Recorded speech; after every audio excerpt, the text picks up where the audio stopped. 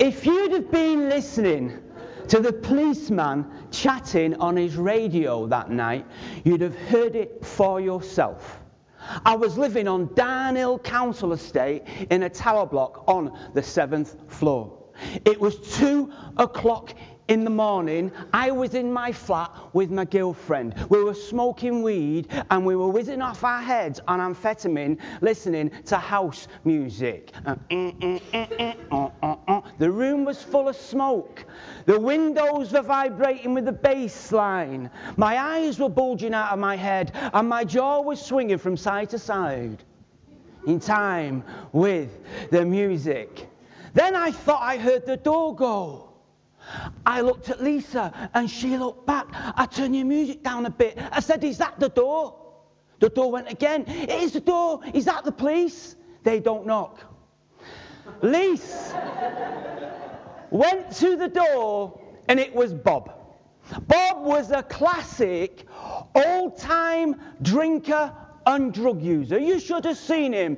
He wore hobnail boots. He had a greasy ponytail and a face like a weasel. "Come in, Bob, sit down." Bob sits in the chair in the corner next to the music equipment. I had a little home recording studio set up in the corner. He looks at it, he says, "I like that lot, how does that work?" So I got up and I turned the tape off that had been playing on loop for 6 hours. And I turned the equipment on. And I started to show him how I played live house music. Check this out. Lee says, "Do you want a brew and a butty, Bob?" "Okay, then why not?"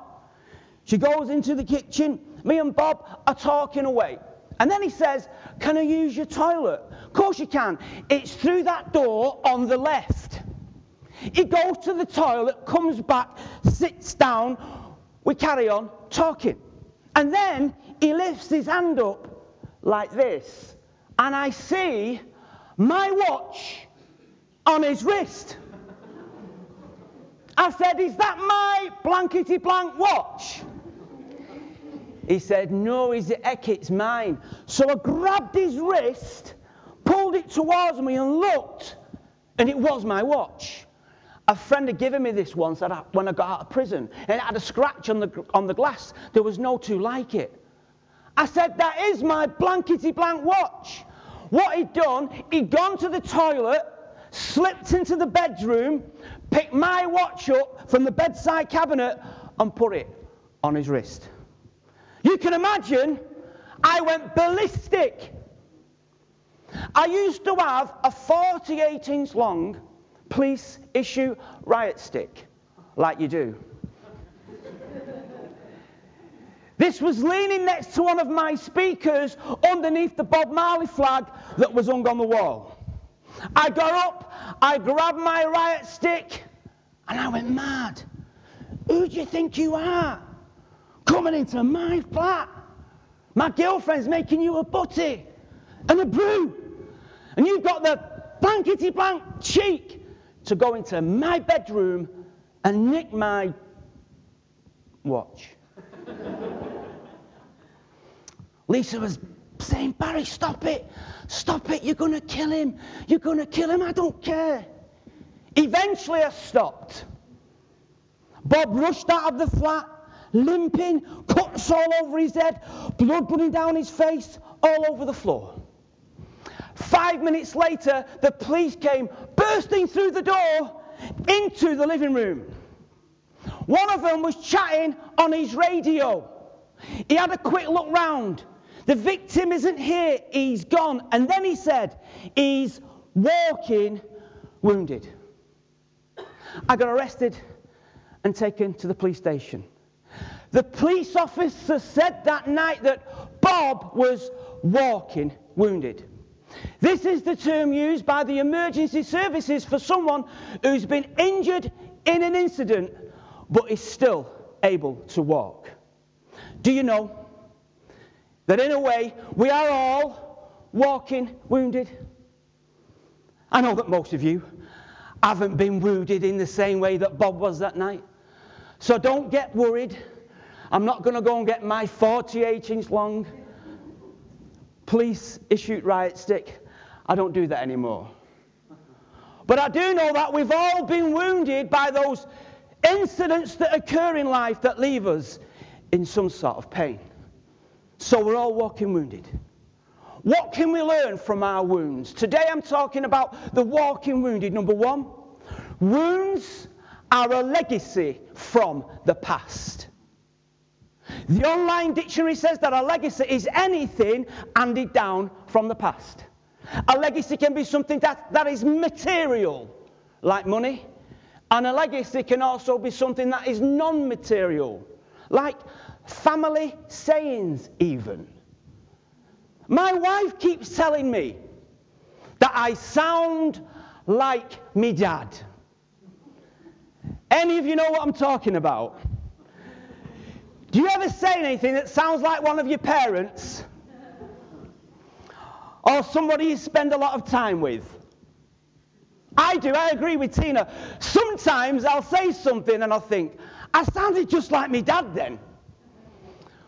When I've had a meal, I'll say, oh, it was lovely that. When my dad finished a meal, he always said, oh, it was lovely that. Now I'm saying it. When I'm calling our cat over, I'll go, come on, kid. When my dad used to call his dog over, he'd go, come on, kid. Now I'm saying it to our cat. Come on, kid. Hey up is another one. Hey up. Hey up, Baz. Now I'm saying it. Manx, don't say up. He was from Yorkshire, I was from Manchester. Nice one, top one, sorted, bang out of order, innit? Hey up. Don't fit, does it? See, he's handed down some of his sayings to me. A legacy is anything handed down from the past. So your wounds are a legacy from the past. You just need to realize it. We've just published a new book called Fixed Lives. And it just so happens that we have some of those with us today at the back. Fixed Lives is 13 different stories of lives that have been fixed by God from the background of addiction. I host a conference in Manchester every year called Fixed. And off the back of that conference, this book has been put together. So we launched it at our last Fixed conference. We get 500 people come from all over the United Kingdom, from the northeast of Scotland, from Bournemouth in England, from London, from Midlands, they come from all over the place. So 13 different. If you purchase a copy of that today, all the proceeds from anything on that table, by the way, go to the work of Proclaim Trust. So if you want to support the work that I do in the jails, I come to Scottish jails. I'm coming back up here I'm coming up about 6 times this year. I'm in Scotland. But I'm coming up in November to do all the Scottish jails. So all the finance that we get for anything we sell at the back there goes into the work of Proclaim Trust. So that's one way that you can support us. And my book, Once an Addict. Do you know, I mentioned it last time I was here and I mentioned it last night. We started a project to give a copy of that to every single prisoner in the country. Right now, there's 84,000 prisoners behind bars in the United Kingdom. 84,000. We've sent 42,000 copies of that book out. Free of charge. For every one copy of Once an Addict you buy, we send 2 into prisons free, like we did last year. So you're buying 3. You're not buying 1, you're buying 2.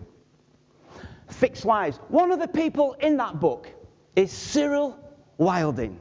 If you could meet Cyril for yourself, you'd like him. He's got short hair, he's got a cheeky smile.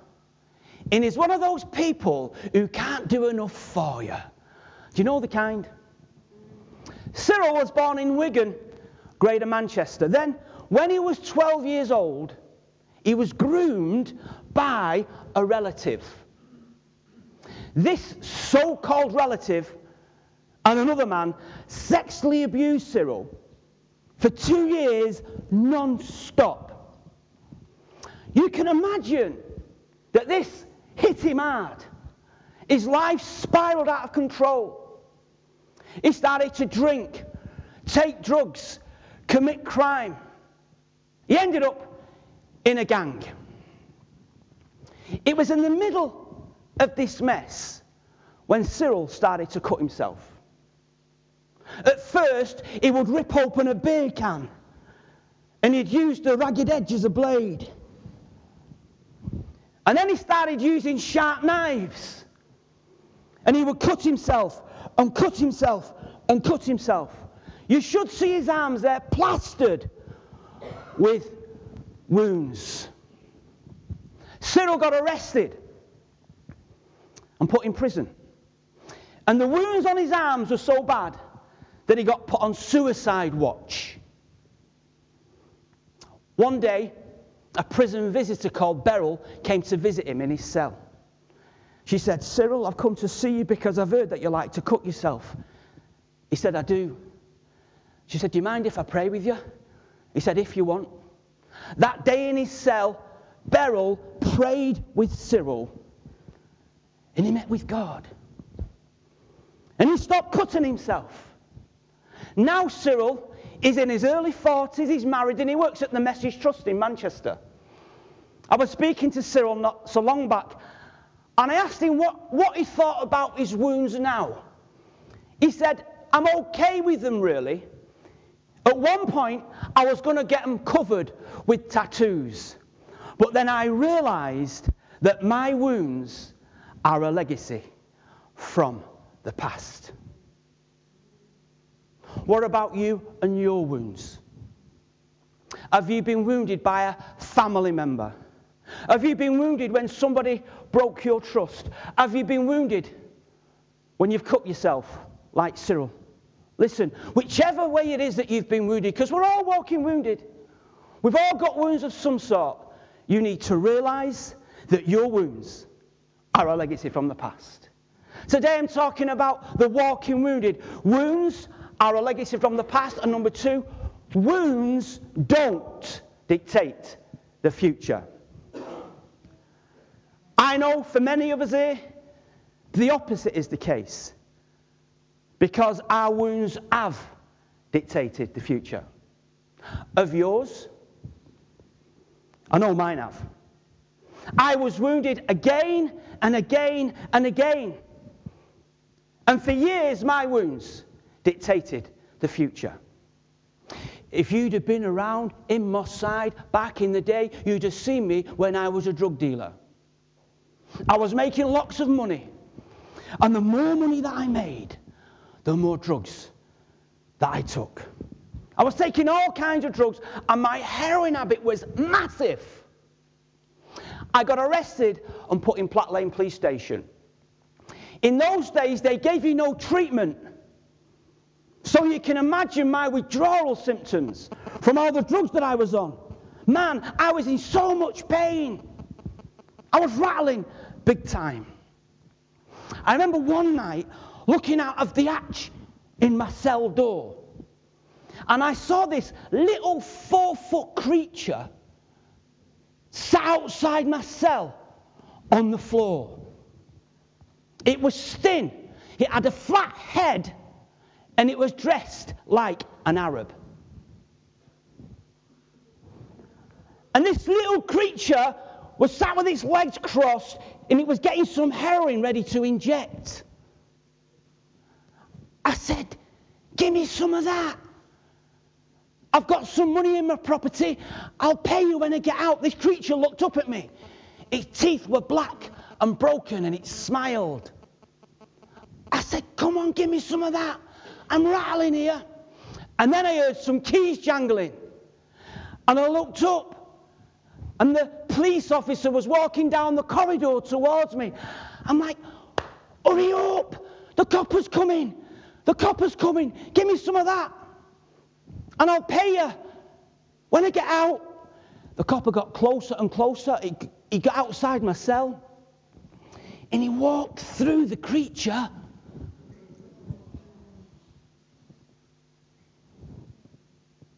to the hatch in my cell door. It blew me away. Here I was in a cell, in so much pain, hallucinating. I was wounded. I hadn't seen my mum and dad for months. And one day I thought, I'll go and see me mum. When I got there, she wasn't in. So my dad opened the door. Oh no, I didn't want to see him. If you'd been there, you'd have heard the argument that we had about drugs. I said, Dad, they knew I was taking drugs by now because the police were always on the doorstep. I said, Dad, there's nothing wrong with taking drugs. Young people do that now, Dad. You're just old-fashioned. You like to have a drink. Young people now take drugs. Oh, he was angry. He said to me, of all the things you've turned out to be a blankety blank, blank, blank, blank, blank. A blankety blank smackhead. He says, you're not my blankety blank son anymore. He disowned me. We didn't speak for 7 years. I was wounded again. One time, I was going out with a girl called Tanya. Well, her real name was Sharon, but in my book I've called her Tanya for legal reasons.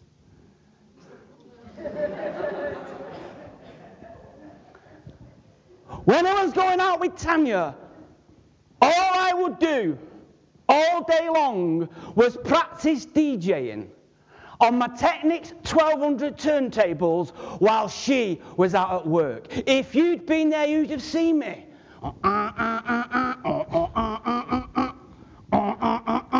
All day long. Practicing and practicing and practicing. I'd practice all day and then I'd be out all night. I was 8 stone, my skin was milk bottle white. I looked like Smeagol from The Lord of the Rings. On ecstasy.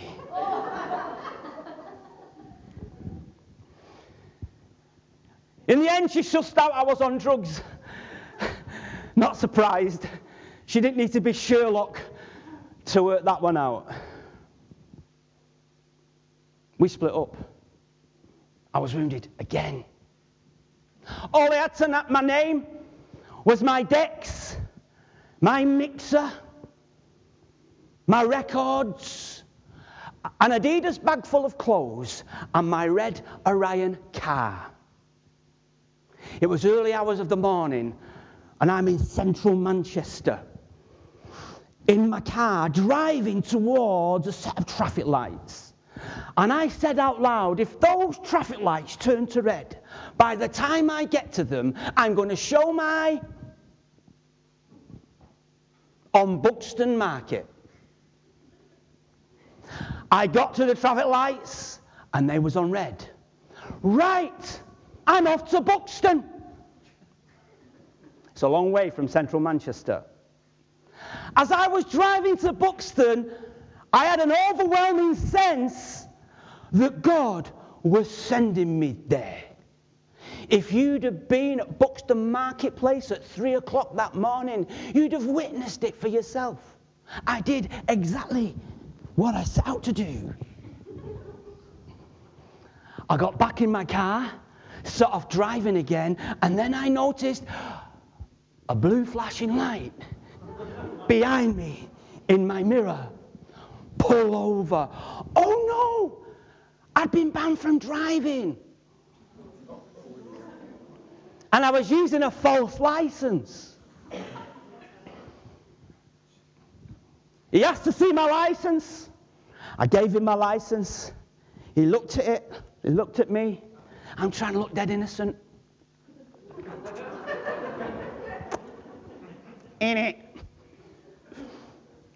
He didn't radio in to check it. He gave it me back. Got back in the car. I needed a room for the night. So I knocked on 17 hotel doors, telling each one of them, I need a room for the night. God has sent me here. I didn't get a room. I ended up in the Pavilion Gardens, walking around, and I came to a stream. I got to the stream, I thought, oh, I need to cross the stream. I undressed. stepped into the stream and waded across it. Up the bank, the other side, and I came to this big building with a glass door. So I walked to this big building and I started to bang on the door. The light came on. A woman came walking towards me.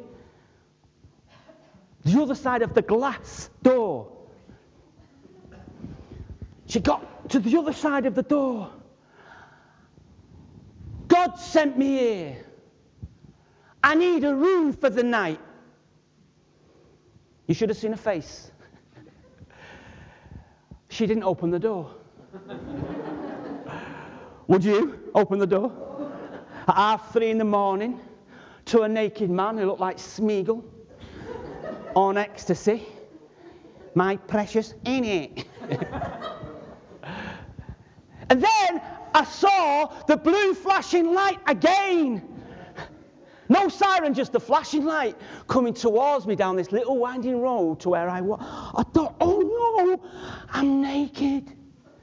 And my clothes are on the other side of the river. So I ran down to the river and I waded across again. And I'm looking for my clothes. I'm like, where's my clothes gone? The police were coming towards me. And then I remembered this dream that I'd had. Just a few nights before, a very vivid dream where I'd fallen into this water. And as I fell into this water, I fell through it. And as I fell through it, I was cleansed. And I thought, that dream's going to come true. So I ran back to the river to a part that looked really deep. And I stood with my back to the river. I'm thinking, I'm going to get away from the police. That dream's going to come true. The police officers are walking towards me. And I held my nose, because I didn't want to get water up my nose. And I jumped back like this off the back of the ledge into the deep river. And as I jumped in, it was only 2 inches deep.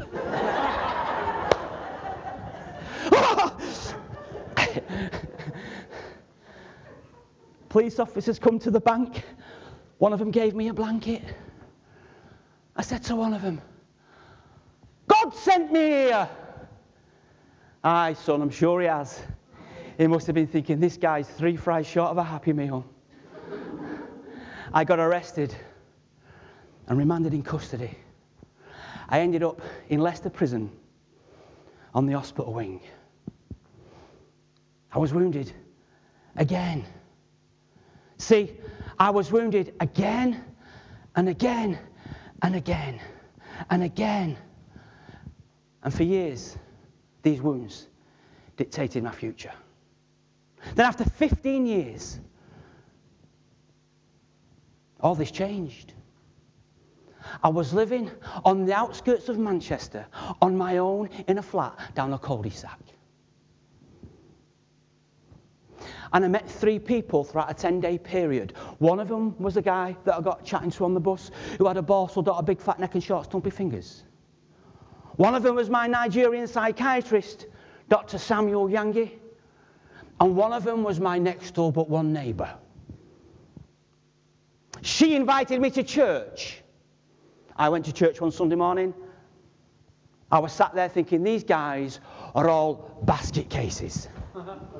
They're waving the flags around and doing the Pentecostal 2-step. Banging the tambourines on. These guys are basket cases. And the guy gets up to speak and he said, we believe in a God who can heal. Is there anybody here with any issues? I'm thinking, is he having a laugh or what? Anybody has anybody got any issues? I've got plenty of those. If you want to be prayed for, come to the front. So I got out of my seat and I walked to the front. In it. Was the only one stood there. He put his hand on my head and he started to pray. As he started to pray, something happened. I had an encounter with God that changed the whole course of my life. I was changed 20 years ago, and I stand before you today, still changed. You can't tell me that God isn't real. You can't tell me that God isn't alive, because He's real, He's alive, and He's active. I was changed.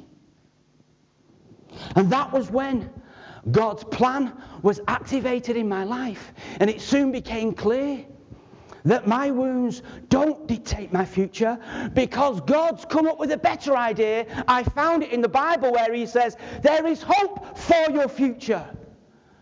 So now my wounds don't dictate my future anymore. Yes, I'm still walking wounded. What's that? Monk with a wounded leg. But my wounds don't dictate my future anymore. What about your wounds? Have you been wounded by somebody who abandoned you? Have you been wounded by a broken relationship? Have you been wounded time and time and time again like me? Listen, doesn't matter which way you've been wounded, because with God on your case, those wounds don't dictate your future. You see, God's got a new future that is packed with hope planned out for you. The Bible is God's instruction book. And in there it says that God has a plan for you. He has a plan to prosper you, a plan not to harm you, a plan to give you a hope and a future. See, God's got a new future planned for you. It just needs to be activated. And when it is activated, it soon becomes clear that your wounds don't dictate your future. Today I'm talking about the walking wounded. Wounds are a legacy from the past. Wounds don't dictate the future. And number 3, wounds are not beyond repair. The police officer said that night that Bob was walking wounded. And I know that there are some of you here who are like Bob. Not that you wear hobnail boots. Anybody wear hobnail boots? One or two of you ladies. The ponytail gives it away. But you are like him because you feel like you've been hit with a 48-inch long police-issued riot stick, and you've been hurt, and you're in pain. You've been wounded. Listen, those wounds are not beyond repair. The Bible says that that God heals the brokenhearted, and He bandages their wounds. See, wounds are not beyond repair. Lisa Ayabande discovered this. Lisa. She's got black hair, blue eyes, a bubbly character, and she's married to a Nigerian guy called Dele. Lisa was a heroin addict, and she was a working girl working the streets of Bradford. Then she was going out with a drug dealer. One night she was staying at his flat. The next morning they heard somebody banging on the door. So her boyfriend gets up, goes to the door, opens the door. It's his ex-girlfriend. If you'd have been there, you'd have seen her. She came hurtling through the door into the bedroom where Lisa was laying in bed, and she started to lay into her, going frantic. Lisa gets up, she pushes her away, and then she feels something wet in her stomach. It was blood. Then she feels the blood on her chest, on her neck, on her arms. There was blood everywhere. Oh no, I've been stabbed. A boyfriend and a boyfriend's brother wrestled the girl to the ground. She got arrested, taken to the police station. And Lisa was taken in an ambulance to the hospital. She had 70 stitches. The wounds in her chest were so bad that they had to use staples. As you can imagine, this attack hit her hard. She was hurt. She was in pain. She was wounded. She lived with these wounds for 8 years. Then she met some Christians. And they invited her to an event one night in Manchester, so she went. She said that night when the guy was speaking, he knew everything about me. It was like he'd read my mail. And then at the end of his talk, he said, if there's anybody here who would like to be prayed for past hurt and past pain, come to the front. So she went to the front, and she was prayed for. And as she was being prayed for, she started to cry.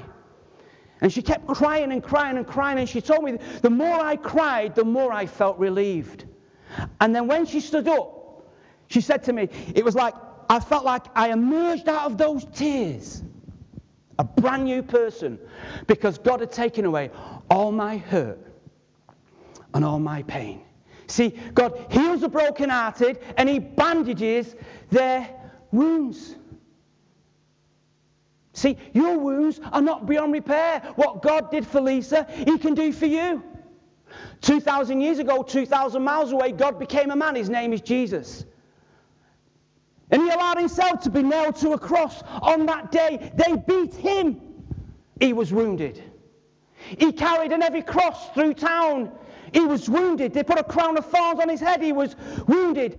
They hammered nails through His feet and His hands. He was wounded. That day, Jesus, God with skin on, was walking wounded. He died on that cross to pay the price for all your faults, for all your flaws, for all your failures. He died on that cross to take away all your hurt and all your pain. The Bible says, by His wounds you are healed. See, He knows we're all walking wounded. That's why He came. And right now He's waiting to bandage your wounds. See, your wounds are not beyond repair, because God can repair them for you just like He did for Lisa. But He gives you a choice. And He's waiting for you to choose. Today I'm talking about the walking wounded. Wounds are our legacy from the past. Wounds don't dictate the future. Wounds are not beyond repair. And wounds position you to walk with the wounded. The police officer said that night that Bob was walking wounded. This is the term used by the emergency services for someone who's been wounded in an incident, but who is still able to walk. And do you know that in a massive incident, the emergency services will often use the walking wounded to assist them with others who've been wounded? You've all seen it on the TV. When there's been a big incident of some kind, where there's been lots of casualties. You see the carnage and the chaos on the streets. You see the collapsed buildings, the rubble, the dust, the cars on fire, people walking around shocked and dazed, the paramedics rushing around. You can hear the sirens going on. And then you see the guy with the blood running down his head, with the dirty ripped suit, walking and limping, with his arm around somebody else who's been injured. He's got his arm around his back, and he's got his arm around his neck, and he's walking alongside him, carrying him to safety. See, he's walking wounded himself. He's been hurt in the same incident. And now he's in a position to help somebody else. See, his wounds have positioned him to walk with the wounded. It's the same with us. Our wounds position us to walk with the wounded. Paul puts it this way in the Message version of the Bible. He says that God comes alongside us when we're going through it, and before you know it, He brings us alongside somebody else who's going through it. And I know some of you have been through it. You've been wounded. Listen, when you've been through it, you can then help others go through it. See, your wounds position you to walk with the wounded. Cyril was sexually abused, and he used to cut himself. Now he speaks to those who are being abused and those who self-harm. His wounds have positioned him. I was a heroin addict for 15 years, and I was in and out of jail. Now I host a conference for addicts, and I speak in 30 jails a year. My wounds have positioned me. Lisa was a working girl, and she was attacked. Now she works with street workers and those victims of violence. See, her wounds have positioned us. You see, we've been through it. And now with God on our case, we're helping others go through it. Because our wounds have positioned us to walk with the wounded. What about your wounds? How have your wounds positioned you? What kind of wounded person could you come alongside? See, I know you've been wounded. Listen, those wounds position you to walk with the wounded. I'm going to finish by taking us back to my flat in that tower block on the 7th floor. It was 2 o'clock in the morning. Me and my girlfriend were smoking weed, listening to amphetamine, taking amphetamine, listening to amphetamine. That would be a new experience, wouldn't it?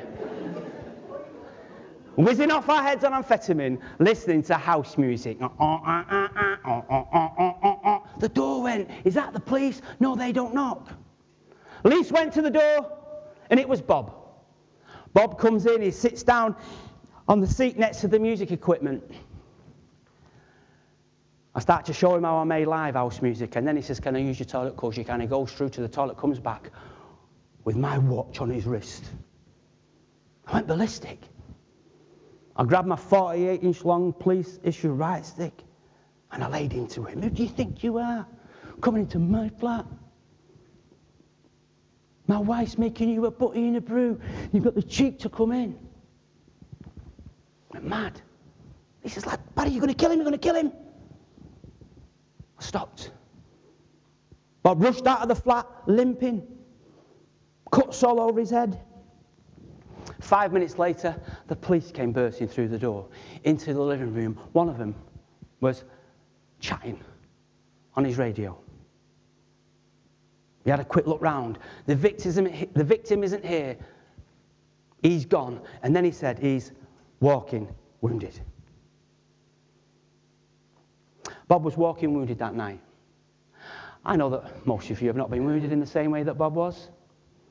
But we've all been wounded by those incidents that occur that leave us with some kind of pain.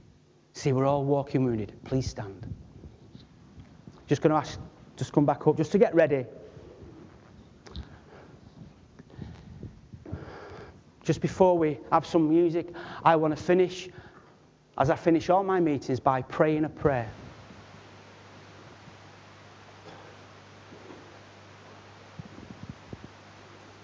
You see, God stands at the door of our life. You see, if God was a burglar, he'd wait for it to go dark. And then he'd come and try and kick in the back door. If he couldn't kick in the back door, he'd try and kick in the side door. If he couldn't kick in the doors, he'd try and jam you in through the windows. That's if God was a burglar. But God isn't a burglar. He'll only ever come in through the legal entry. The legal entry to my house at home is the front door. The legal entry to your life, the front door to your life, is your will. And he stands at that door and he knocks. And he knocks. And he knocks. And he waits for you to open the door. And when you open the door, he comes in and he starts to fix us. He starts to repair us, like he did with Lisa. But it needs you. Because he's waiting to bandage your wounds, but it needs you to make a choice. You need to make a choice for yourself before he can get those bandages out and get to work. And I'm going to finish by praying this prayer. And there's two groups of people going to pray this prayer with me. The first group of those people who have never prayed a prayer before, where you've never given God consent to come into your life. It could be that you've been attending this church and enjoying the great music, by the way. And I'm sure enjoying the messages from Steve and the other guys that speak. I want to say on behalf of the leadership, you're welcome. Keep coming to this church. But coming to church is not it. See, it's not what you know, it's who you know. We need to know God. You need to know God. And if you have never given God consent to come into your life, it doesn't matter whether you're 9, 19 or 99. It could be that you've been dragged here by a family member and you're coming just to please them because it's what your family does. Listen, God's knocking on your door and he wants to come in. But he gives you a choice. He's waiting to bandage your wounds. So if you've never prayed a prayer where you've given God consent to come in, you could have prayed a few crisis prayers. God, help me with my exams, Lord. Or like I used to pray, God, give me bail. Never got bail. So this isn't a crisis prayer. This is a prayer where you're giving God consent to come in. The second group of people are those people who have prayed a prayer, you've started your Christian journey, you've got going, and you might have been on that journey for a while, but you know right now you're not cutting it. You're not living how God wants you to live. Listen, the Bible says there's no condemnation for those who are in Christ Jesus. As you've already said about grace, but all I'm going to say to the second group is just pray this prayer and just get back on track. Get going again. And as you leave this place, God will forgive and we'll pray for you. He'll forgive and forget. And as you leave this place, you'll have a brand new slate, brand new clean slate. So I'm going to pray this prayer. Two groups. Those people who have never prayed a prayer before, God's knocking on your door. He wants to come in. But he gives you, the choice is yours. He's not going to burgle his way in. And the second are those people who are going to pray to get back on track. Everybody else, you make up the third group. Are we ready? Let's bow our heads.